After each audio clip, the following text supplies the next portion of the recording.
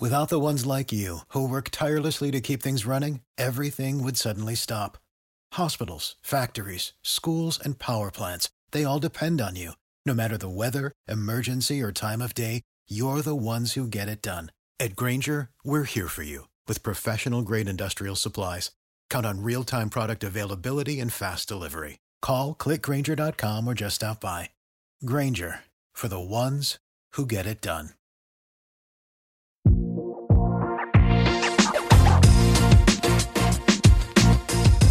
Behind the Knife, the surgery podcast. Relevant and engaging content designed to help you dominate the day.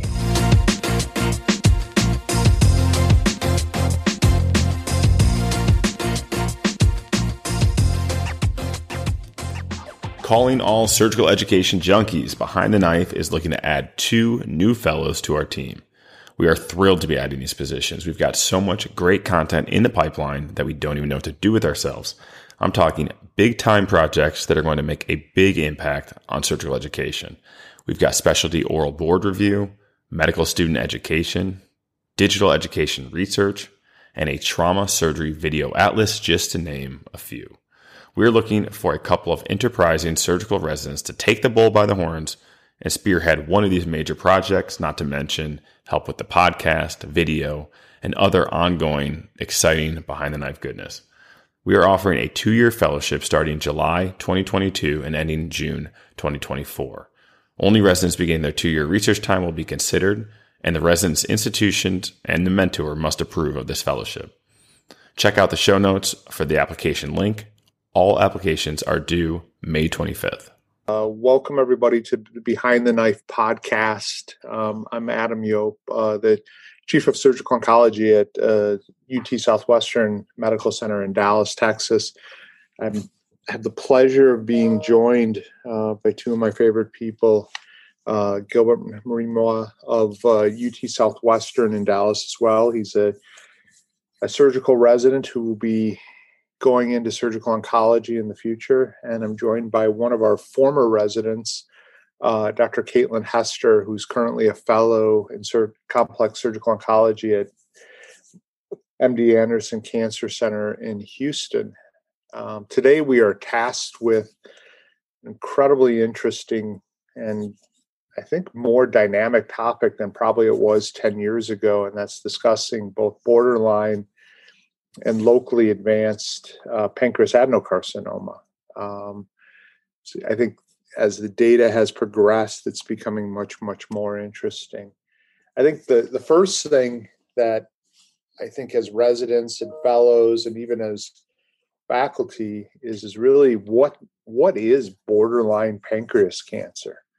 And maybe, Caitlin, I mean, when you think of it, what is your definition, or what are the definitions of borderline pancreatic adenocarcinoma?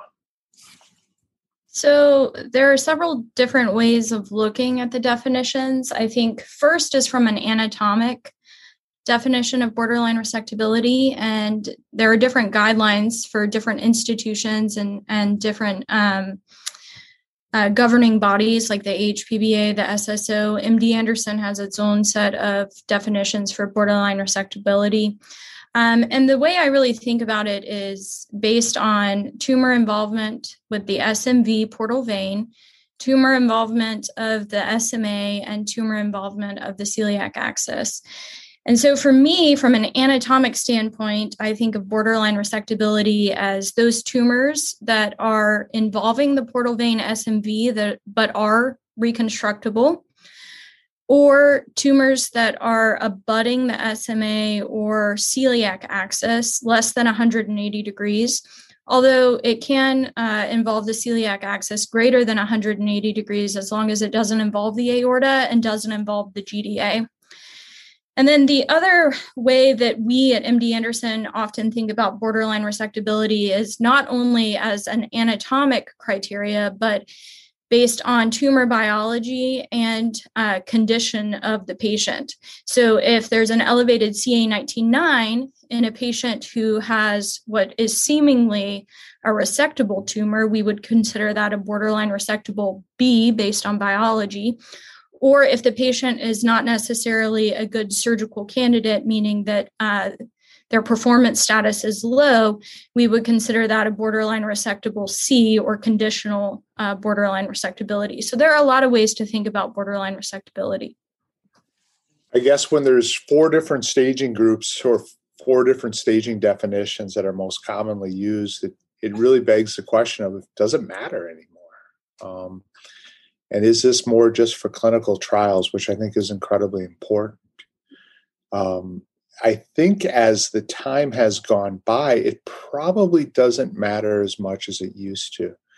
And I think that's with the onset of kind of becoming more standard of care, the use of neoadjuvant therapy, either neoadjuvant chemotherapy or chemoradiation therapy. So why, Gilbert, in your mind's eye, why would you give neoadjuvant therapy, either chemotherapy or chemoradiation therapy, to a patient with borderline pancreas cancer? So the real idea behind all of this is pancreatic cancer is a systemic disease. And so for patients who have borderline resectable disease, the concern is that despite getting a negative margin in the operating room, these patients are still at high risk of recurrence, and usually the recurrence is distal recurrence. And so based on this idea that patients may already have micrometastatic disease when they go to the operating room for surgery, neoadjuvant therapy gives them the chemotherapy and the treatment that they need to treat the regional or metastatic disease they may have, so that a surgery will really benefit them in the long term. Yeah, and I think you're going to hear these words of anybody that's in surgical oncology. It's biology, right? And there's idea of this test of biology. I think it can be overused. With pancreas cancer, it's probably underused. And that I agree that I think with pancreas cancer, especially with locally advanced or borderline pancreas cancer, it's really is about biology, because this is a systemic disease. And I think there's nothing that gives us more kind of consternation as folks who do hepatobiliary pancreatic surgery is doing a resection than having something come back right away with metastatic disease. So I think you're right. I think it's this ability of creating an R0 resection. I think it's to try to weed out or stratify folks that are going to have micrometastatic or metastatic disease right away. And it's also what would be another reason, Caitlin, besides kind of what Gilbert was saying, besides the biology issue? What really, I know this is kind of a what am I guessing, what am I thinking kind of thing. No, I think really wants to do, but well, hopefully I'm guessing what you're thinking, and that not only from a biology standpoint, but I think it allows an opportunity to optimize the patient for surgery. And so I think there's this misconception that chemotherapy is going to make the patients weak. And that's not how neoadjuvant chemotherapy should be. The patient should tolerate it relatively well, and it gives an opportunity to participate in prehabilitation programs to optimize surgery for patients who may not be the best surgical candidates. Yeah, no, I agree. That wasn't exactly what I was thinking, but it's right. That's actually probably a better point than I was thinking is, what I was also thinking is a lot of times, and I think this it was anecdotal when in my training of thinking about it, and then somebody did a beautiful study a couple of years back in using just the SEER Medicare database or the data set, the administrative data set. And the problem is less than 50% of folks after they have a pancreas resection, and most of this is in patients undergoing a pancreatic duodenectomy, actually receive adjuvant therapy. And for a variety of reasons, a lot of times from complications after a Whipple, 30%-ish patients have a fairly significant complication or any complication after a pancreatic duodenectomy. A lot of times also patients, they're kind of worn down. They don't want further therapy. It's this fear of getting adjuvant therapy. So a way as it's more of a test of biology of getting some therapy into patients.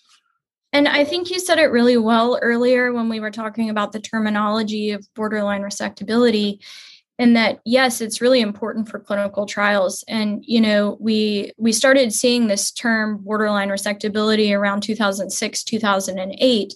And then following the introduction of that term, we see the first clinical trials for neoadjuvant therapy. And so prior to that, all of the trials in pancreas cancer had been adjuvant. So really defining, that there are patients at high risk of failing with surgery alone and improving with neoadjuvant therapy, defining that as borderline resectability has allowed us to introduce these clinical trials with neoadjuvant approaches.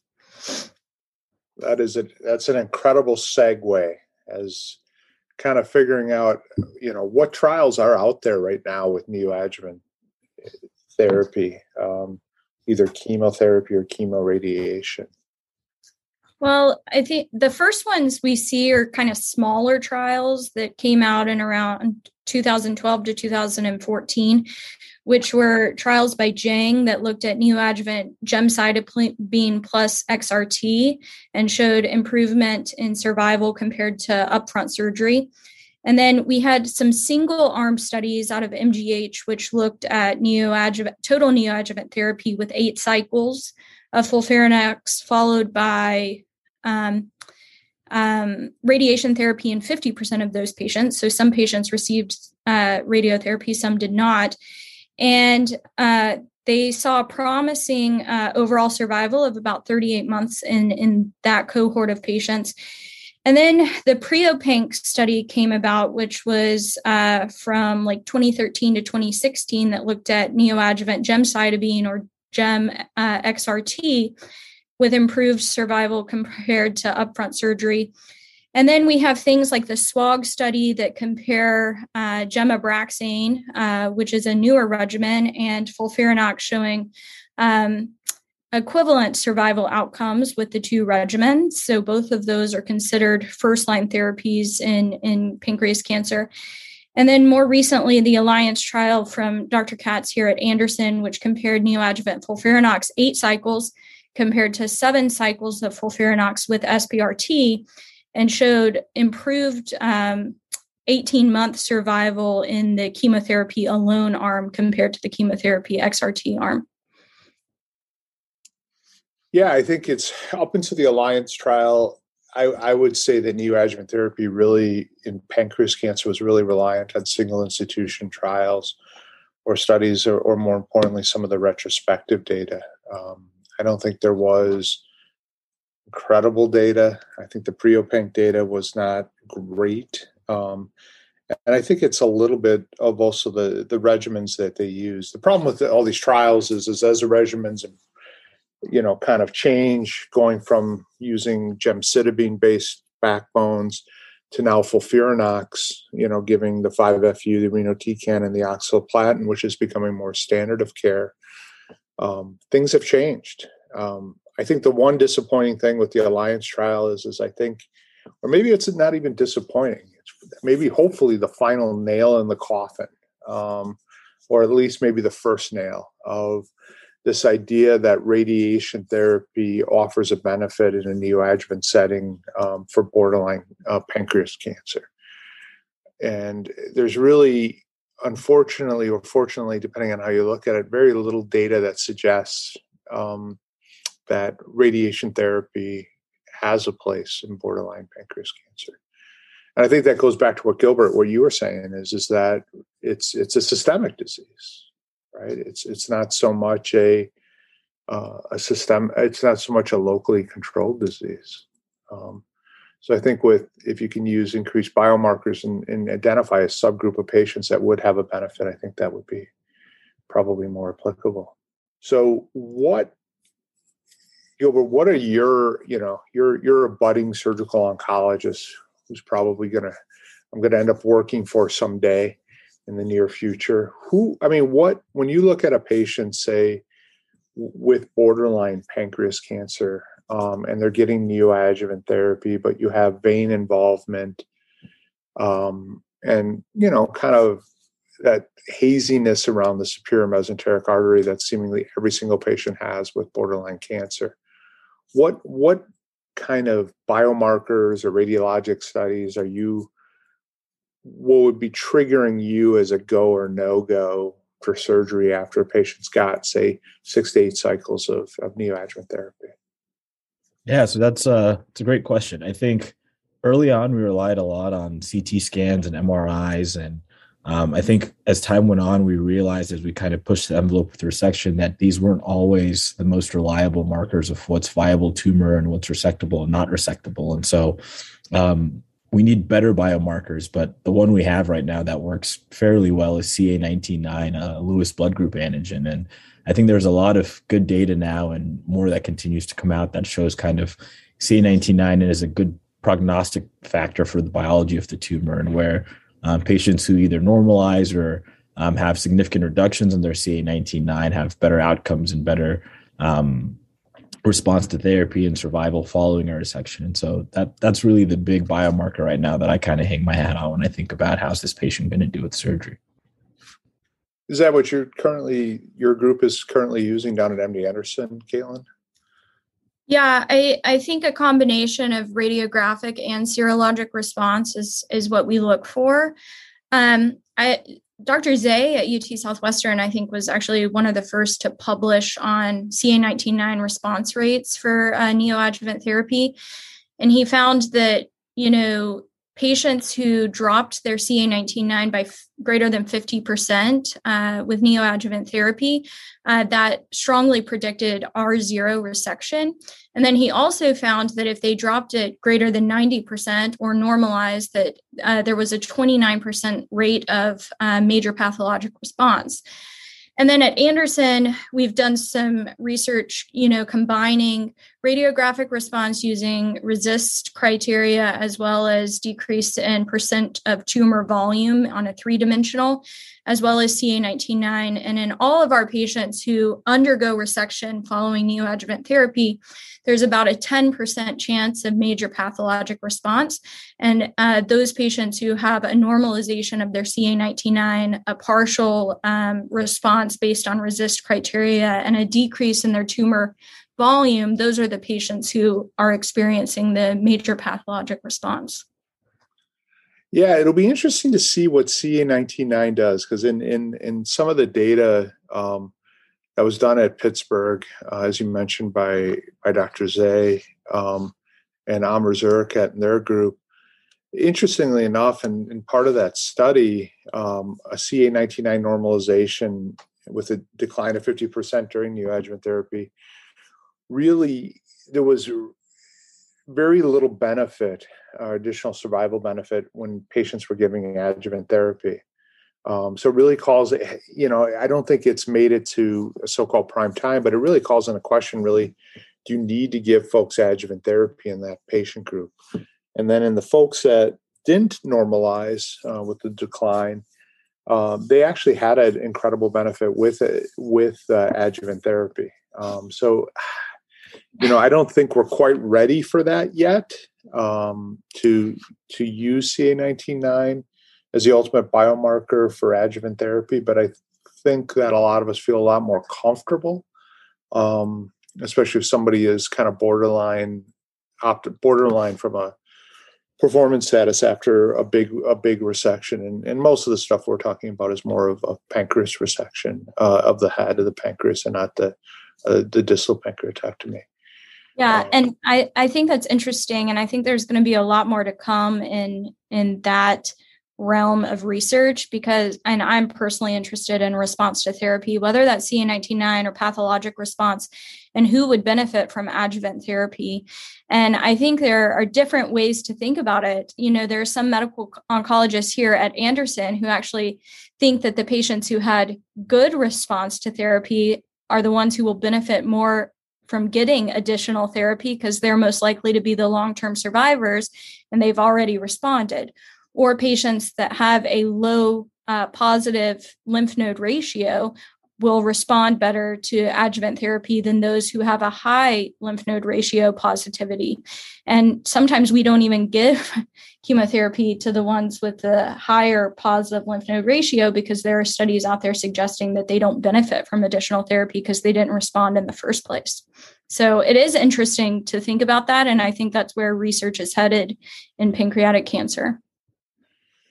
So I think the three of us are becoming a lot less nihilistic about pancreas cancer. And I hope the audience sees that although there isn't, as kind of one of my mentors, Peter Allen said, putting the tail in pancreas cancer curves. I think that's coming. I think as the chemotherapy is becoming more effective, so to speak, we're becoming a lot more optimistic, if you can use that word.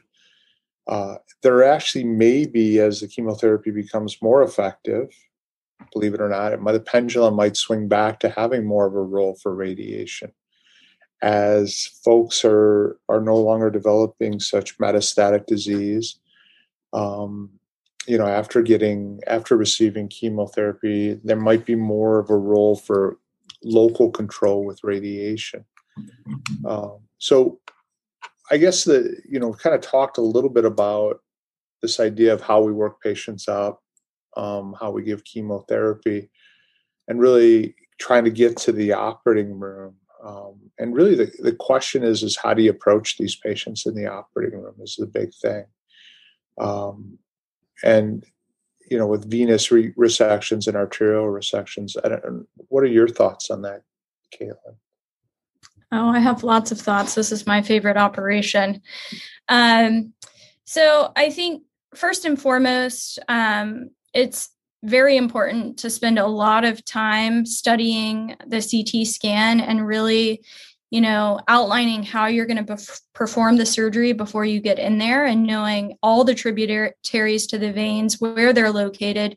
If the first jejunal vein is anterior or posterior to the SMA, really understanding where that vein is, where the coronary is draining, where the IMV is draining. You have to plan out the surgery before you even go into the operating room. And so we spend a lot of time at our preoperative conference just defining the anatomy, and we draw out every single for every patient that undergoes an operation, we draw out their anatomy and we hang it up on the IV pole during the case so that we know exactly what we're getting into. So that's first and foremost. You have to be prepared.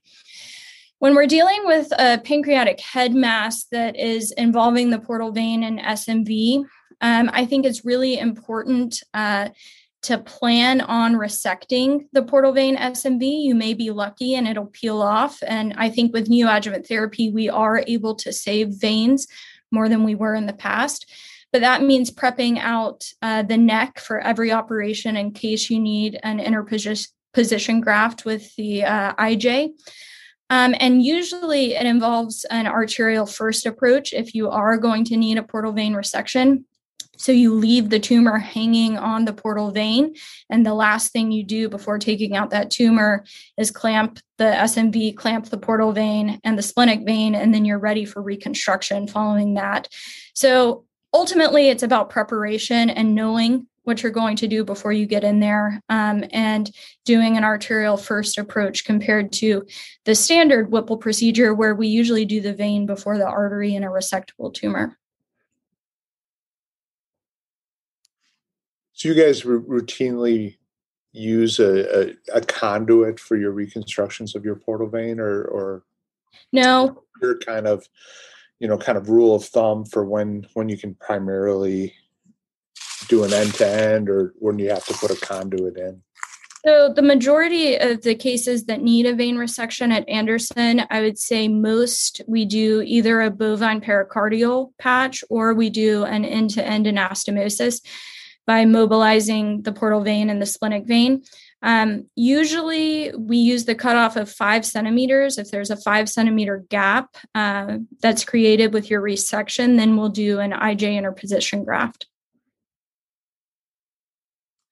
Yeah, I think it's pretty rare, at least in our experience that we've had to use a conduit. I think going higher to the bifurcation of the portal vein into the porta, and making sure and really doing a nice Cattell brash where you're really kind of lifting it up. And I think it's most times, even with that, I know 5 centimeters seems to be the standard kind of cutoff of putting tension on, but most times with taking the splenic vein, with complete mobilization, most times you're able to do a nice end-to-end anastomosis.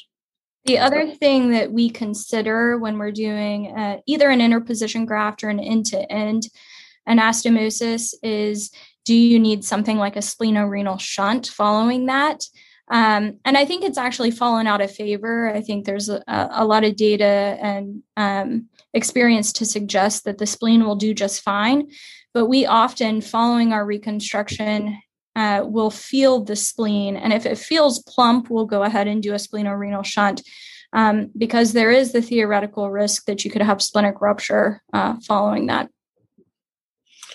Yeah, usually I think most of the times it's okay. I think you're right. I think it probably has fallen out of favor a little bit. And most of the time, just with collateralization alone, it kind of works, so to speak, where you don't have to plug that in. It probably just adds a level of complexity. Really, I think the big thing is to make sure you have good proximal and distal control. We're able to do a lot of these cases robotically, believe it or not. And I think the principles are the same. Open robotic, it's just a technique. And it's just about making sure to identify the first jejunal branch, and making sure, if you need to take it, it's not the end of the world by any stretch. But making sure you have good control of the SMV distally and the portal vein proximally, so you don't get yourself in a world of hurt, no question. What do you think about arterial resections? So that's it's kind of fallen out of it. Was in favor back in the 1980s with Joe Fortner at Memorial. It's kind of fallen out of favor. Now every meeting I go to, it's seemingly somewhat into favor, depending on if you're on the eastern or western side of the Atlantic Ocean. I don't know. What are your thoughts on that one, Kayla? My opinion is they should be done few and far between and only in very select patients. I think that the risk of recurrence is really high in patients who have true locally advanced disease with greater than 180-degree arterial involvement. The cases that I have done arterial reconstruction on are patients who had a body tumor with involvement of the celiac axis and didn't have adequate flow through their GDA once we took the celiac. And so then we did a bypass in that patient. But I've not done any SMA reconstructions. There's a lot in the literature of people doing arterial divestments, and that seems to be the new buzzword in pancreas surgery. But I think you really do have to weigh the risks and benefits. Those patients are at high risk of recurrence. And also that can be extremely morbid and debilitating diarrhea and those type of things for patients with SMA involvement that you do greater than 180 degrees of arterial divestment. So you really have to think about all these things. Maybe in a young patient who has had great radiographic and serologic response, who you've counseled about the risks of these operations, I would consider it, but truly it's few and far between for me. I think we're talking more about head of the pancreas stuff, right? With the SMA involvement. I remember being at a meeting earlier this year where somebody had said that was a big proponent of doing arterial reconstructions and this divestment procedure is if a patient didn't have diarrhea after a Whipple, they didn't do the procedure properly. Because meaning that they didn't take all the tissue around the SMA. I wonder if that misses the point though.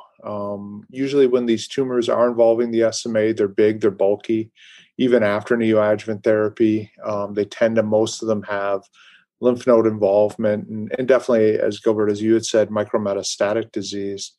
So again, is local control really the most important thing? And I think, again, when Dr. Fortner in the 70s had this idea of doing what they called a radical pancreatic duodenectomy, the morbidity and the mortality was incredibly high. I think still the mortality of an SMA resection overall in most hands, and not in very select patients, you're looking at probably on the ballpark of 1 in 5 having a 90-day mortality. And really, is that worth, is so-called, it's a long run for a short slide.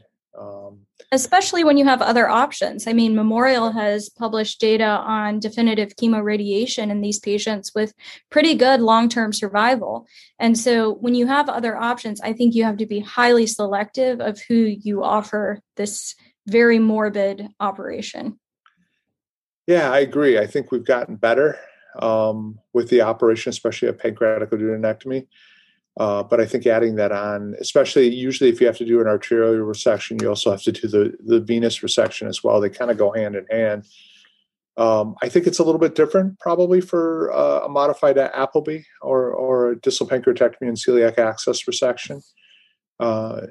It's, even that, the mortality you're looking at, depending on the series, it's not insignificant. You're looking at anywhere between 3 to 5% or 3 to 15% 90-day mortality on a modified Appleby. So I think you have to know that going in. You have to pick your patients properly. They have to have, as you mentioned, Caitlin, to get neoadjuvant therapy, have a good prehab process. What other options, Gilbert, are there in these patients with kind of locally advanced, and now we're kind of moving into locally advanced, or patients who are borderline and maybe still have arterial involvement? What other alternatives other than radiation or chemotherapy are there out there right now? Yeah, one of the interesting modalities that has kind of ebbed and flowed in its popularity is the IRE procedure, and it's really not a ton of great data behind it, but just kind of an option for some of these patients where they may have a good serologic response and they're not resectable and haven't converted, but good performance status and otherwise progressing. And so IRE stands for irreversible electroporation, and it's a procedure that mainly done out of the group in Louisville, but some other centers across the country have picked it up where it's an option for some patients that may give benefit. Yeah, I mean, what do you think about IRE, Caitlin? Is the group down at MD Anderson pursuing that? We are not. So we do not use IRE. And I'll leave it to Gilbert since he's more of an expert on this topic than I am. So, yeah. Yeah, I think it's controversial at best. I mean, there has been some data, single institution data. I think it's a lot like anything with kind of a complex technology. It's really user dependent. And I know folks are using it to kind of get a little bit of reduce the chance of local recurrence again. Does that make a difference in pancreas cancer? Probably not.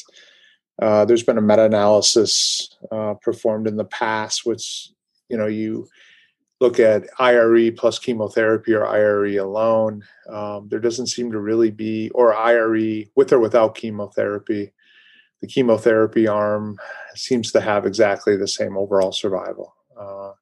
But again, the critics will point out that this is mostly just because of it's a difficult procedure to learn and it shouldn't be done in all comers. Right now, there's 2 clinical trials with IRE. One is a registry trial, which I think is important. If we're going to do it, we need to study it. So there's a registry trial comparing standard of care for each institution, and then also IRE after the institution's actually been trained. And then there's a randomized control trial, which likely will not reach accrual, but it's something obviously to think more about. So I don't think IRE probably is the end all be all, but in select patients, it may have some role once they've gotten enough chemotherapy.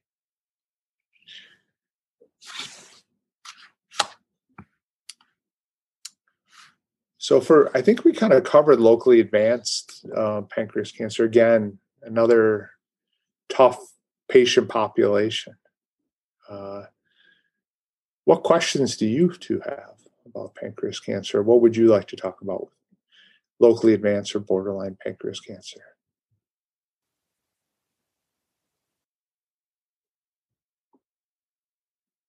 I think that we covered the topics very well and pretty thoroughly. I think it's important just for the listeners to know that, as Gilbert said, there is an extremely high rate of occult metastatic disease at the time of diagnosis, regardless of the stage of pancreas cancer. So I think a lot of academic surgical oncologists truly believe that most patients will benefit from neoadjuvant therapy, and that selecting the right patient to operate on is the key to success in these operations and long-term survival of the patients you operate on. So I think those are the takeaways from all of this. Gilbert, what's your takeaway? Other than want to do a lot more pancreas resections in the future.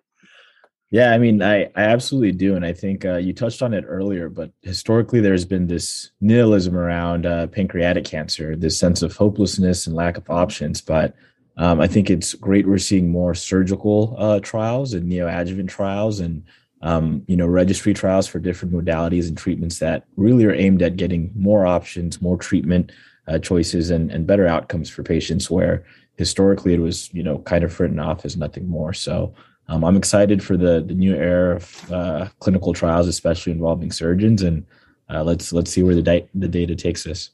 Oh, speaking of that, I am also equally excited, and I think we didn't hit on this, but I think ctDNA analysis and vaccine trials will definitely come into play and be an important part of our management of pancreatic cancer patients. So I think overall, there's a lot more excitement. I think that's my takeaway.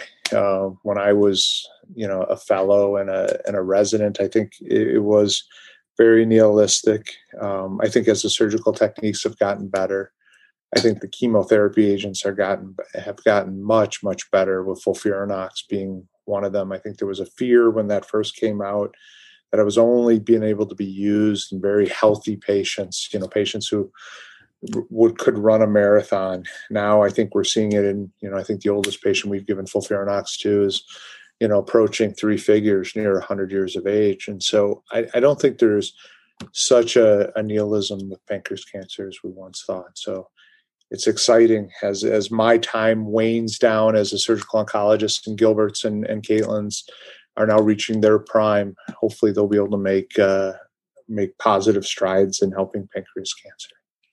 Or as we say at MD Anderson, make cancer history. All right. On that note, we will end this podcast. And thank you so much for the listeners for joining us. And thanks again. I'm overjoyed to do this both with Gilbert and Caitlin. They're two of my favorite people in surgical oncology. Until next time. Good night. Be sure to check out our website at www.behindtheknife.org for more great content. You can also follow us on Twitter at Behind the Knife and Instagram at Behind the Knife Podcast. If you like what you hear, please take a minute to leave us a review. Content produced by Behind the Knife is intended for health professionals and is for educational purposes only. We do not diagnose, treat, or offer patient-specific advice. Thank you for listening. Until next time, dominate the day.